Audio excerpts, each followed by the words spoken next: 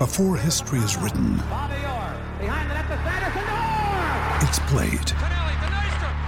Before it's frozen in time, it's fought one shift at a time. Before it's etched in silver, it's carved in ice. What happens next will last forever.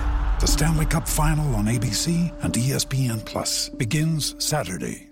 Hey Santa, you could win in APCO's Cash for Chrissy competition. That's right, APCO Joe. There's 1K to brighten your day. And 1K to give away to a mate for Christmas. APCO's Cash for Chrissy on now at APCO. For logbook servicing you can rely on, you need to make the right choice. You need trained professionals who are fully qualified to service your car according to manufacturer's specifications. For real peace of mind and a nationwide warranty, book in or book online at repcoservice.com.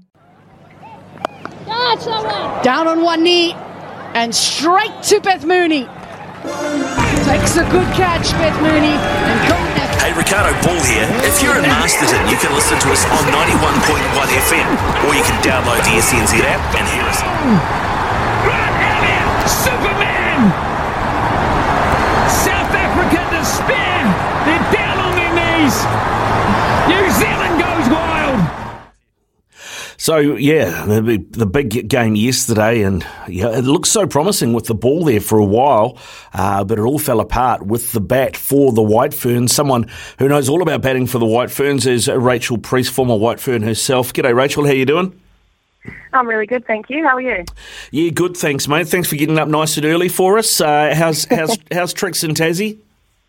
Not too bad, actually. We're actually in Sydney today for another match of our WNCL campaign, so...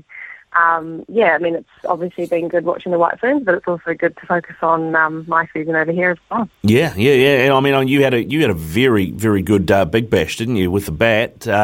How's things gone since the old hit and giggle finished? Not too bad, actually. I actually scored my first century for Tassie the other day, so it was nice to contribute in the WNCL stuff because I haven't had... as good a campaign in the 50-over stuff as I would have liked, so it was nice to finally contribute. Yeah, that's great, man. That's great. It's good to hear that you're in some good form. We could have done with your form yesterday at the Basin Reserve, couldn't we? I thought, we'd showed so many good signs leading into the tournament, but it seems when the pressure's on and there's actually something on a game, that mentally maybe the Ferns struggle a little bit.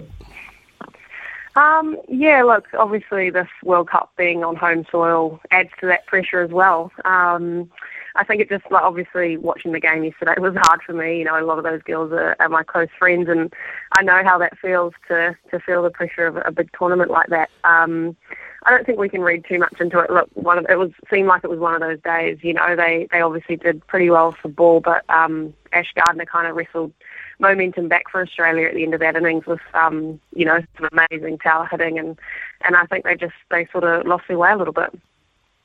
On that, let's start with the Australian innings then, because we did look like we had them maybe not quite under the cosh, but certainly we'd taken the top three, top four reasonably quickly. They had barely 100 on the board. It looked like they were there for us to put the foot on the throat and really restrict them.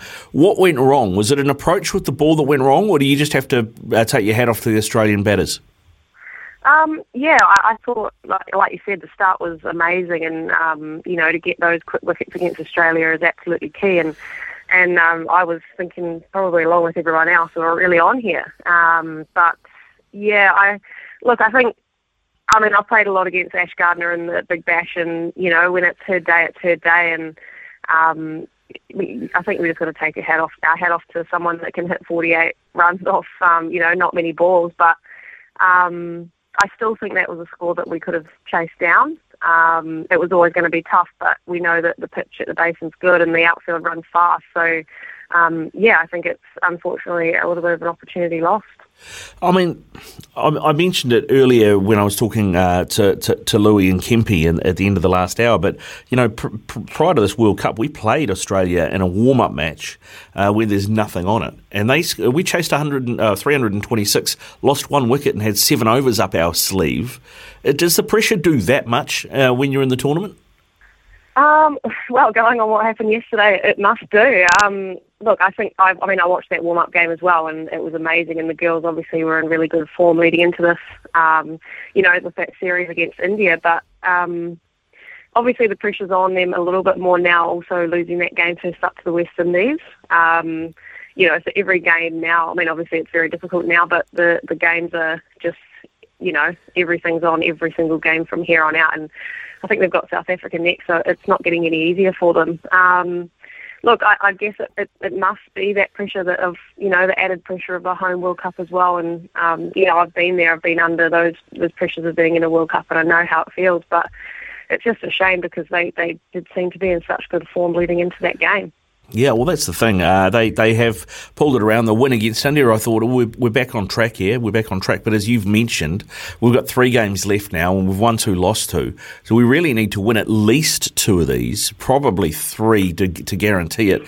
South Africa, Pakistan look winnable. England looks like a challenge given last time we played them up in England. Yeah, absolutely. Look, I think the South Africa game will still be a challenge. They've come so far in the last couple of years, and so many of their players are going around the world playing in competitions now, so it's, making their team even better. Obviously, they're missing their captain, Dane, but, they're a really formidable side, and New Zealand cannot take that game lightly, but, they've also just got to let go what's happened. This is tournament play, and you've just got to let that game go now. And, they unfortunately all had a bad day together, and I'm sure that they'll be, re-talking about their plans and looking forward to that game against South Africa. But, yeah, I think they do need to win all 3, really, to definitely be sure of, moving on to the next phase of this competition. And of course, England will be in must-win mode as well, having dropped a game to Aussie and a game to the West Indies. So that could be everything. If we get past South Africa, it's going to be tight. How much do you think onus should go on Bob Carter and the coaching team here? And I say this not down to being rolled by Australia for 128, but more on how we didn't manage the game. I mean, obviously, if we look like we're going to lose the game, sure, but you can still bat out your 50 overs and do your net run rate some good, especially if it's going to potentially come down to that to get into the semis. Yeah, look, I think some of it has to go back onto the coaching staff and how that they got the players ready to approach this game. But yeah, look, I don't know exactly how many overs they batted. I think it was only 30 something, maybe into the 30. Yeah, I mean, that's just, it's sacrilege not to bat out your overs at least in a 50 over game because you never know what can happen. But yeah, and I mean, we've got quite a long tail. We've got Katie Martin down the order a little bit, and she's really experienced as well. So I think that, yeah, I mean, they've got to have some discussions about how they're going about playing these games. But, I mean, as we know, Australia are, such a great opponent. It is difficult, but we've got some really experienced players. And, yeah, look, I think potentially seeing, depending on what happens in this tournament, that there might be some pressure on some of the coaching staff for sure. What about on the 11 itself? I mean, gave up 105 runs in the last 10 overs, which wasn't great. So the death bowling probably needs looking at, and of course the top order failing against this Australian attack. Yeah, look, I think that the death bowling has been a little bit of a problem, in the past. They started off, with a hiss and a roar getting those 4 wickets like we spoke about, but you've got to maintain that against a team like Australia throughout the whole 50 overs. And obviously they just didn't do that yesterday. And as we said, look, Ash Gardner's batted well as well. But, they know the players that Australia have got, and maybe they just didn't quite execute their plans in the last 10 overs. And, it's a lot of runs to be put on when you started off so well, and that's a real momentum shifter. And yeah, look, if you lose your top order, 3 for 20, I think they were 3 for 20 something, and those 3 of our best players back in the sheds, it's always going to be difficult to chase that kind of score. So, yeah, look, I mean, it's just a shame that they all failed in the same day because they've all been playing really well. They've all had scores.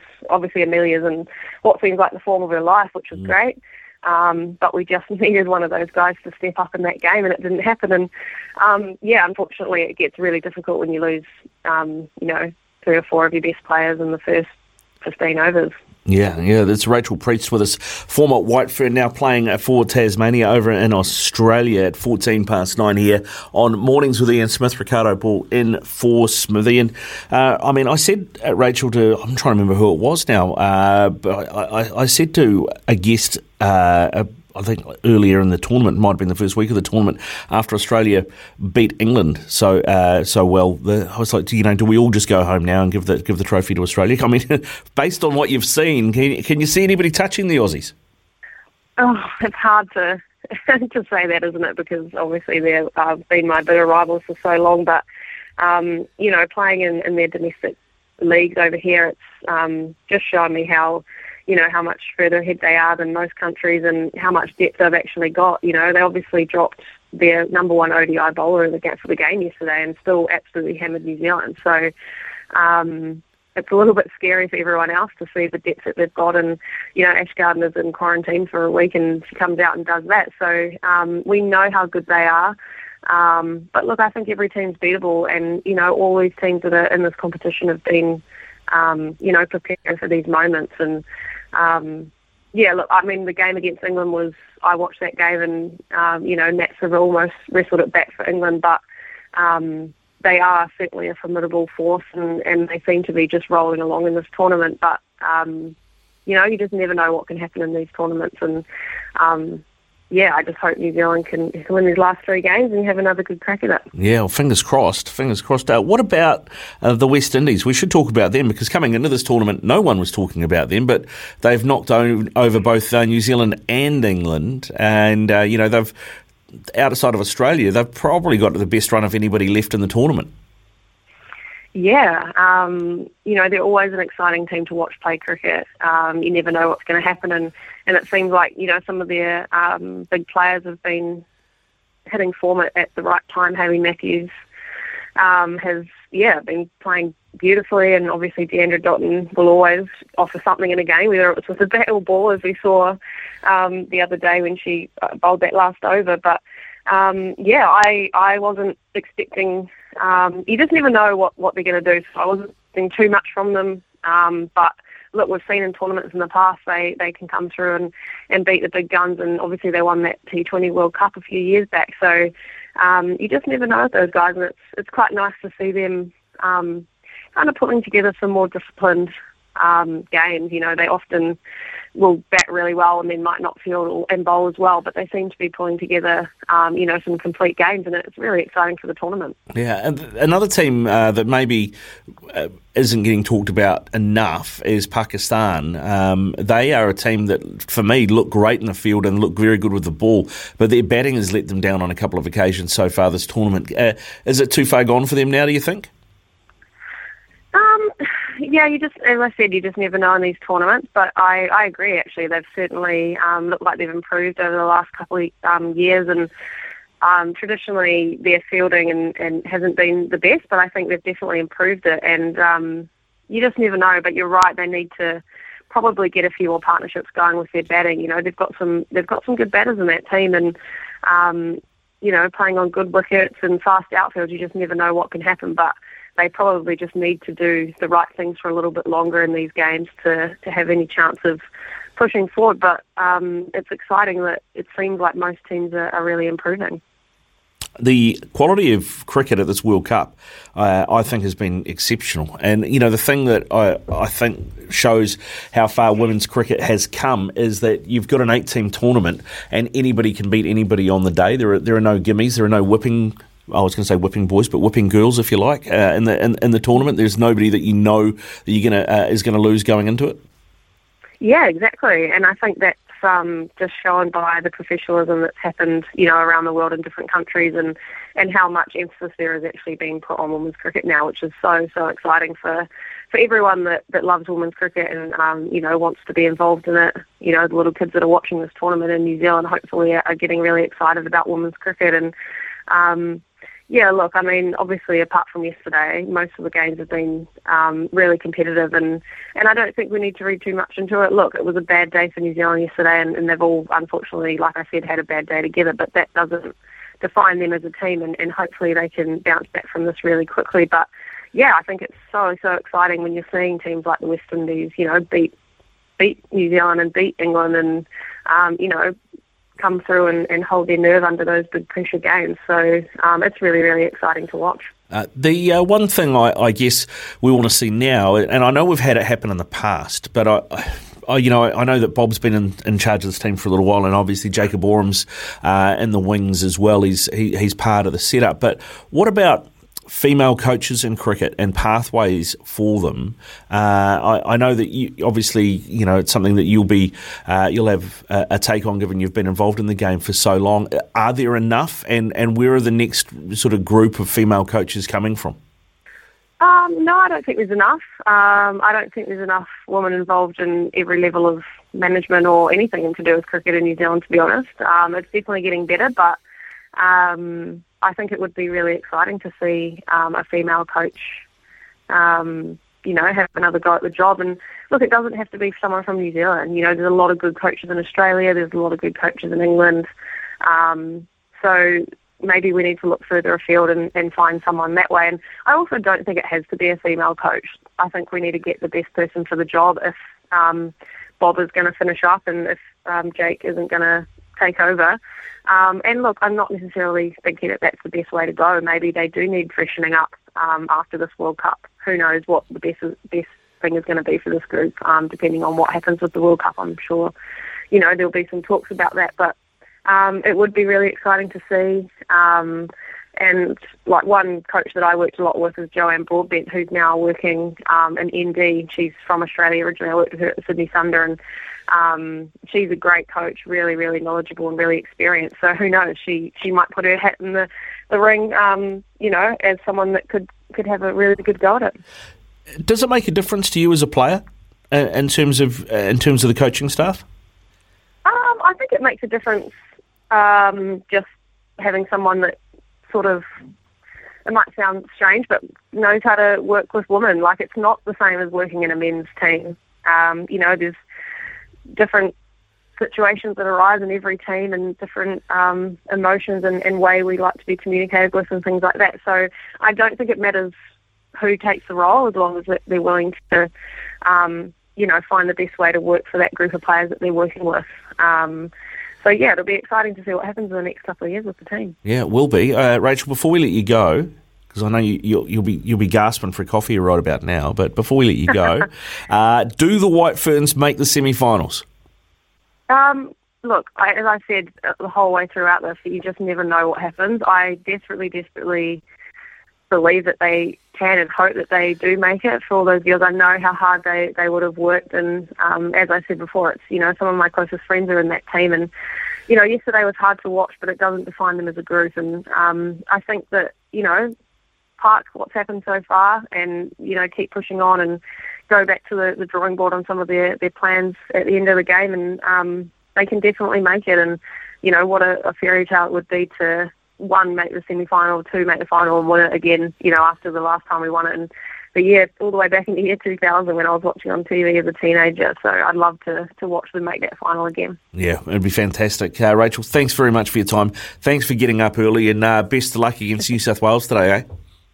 Thanks, heaps. Stuff for your face and body? It's men's skincare with a purpose. Top quality Aussie-made grooming and skincare to help guys look and feel great with no hassles. Plus, Stuff is helping mental health too. Find Stuff at Woolworths or visit websiteofstuff.com.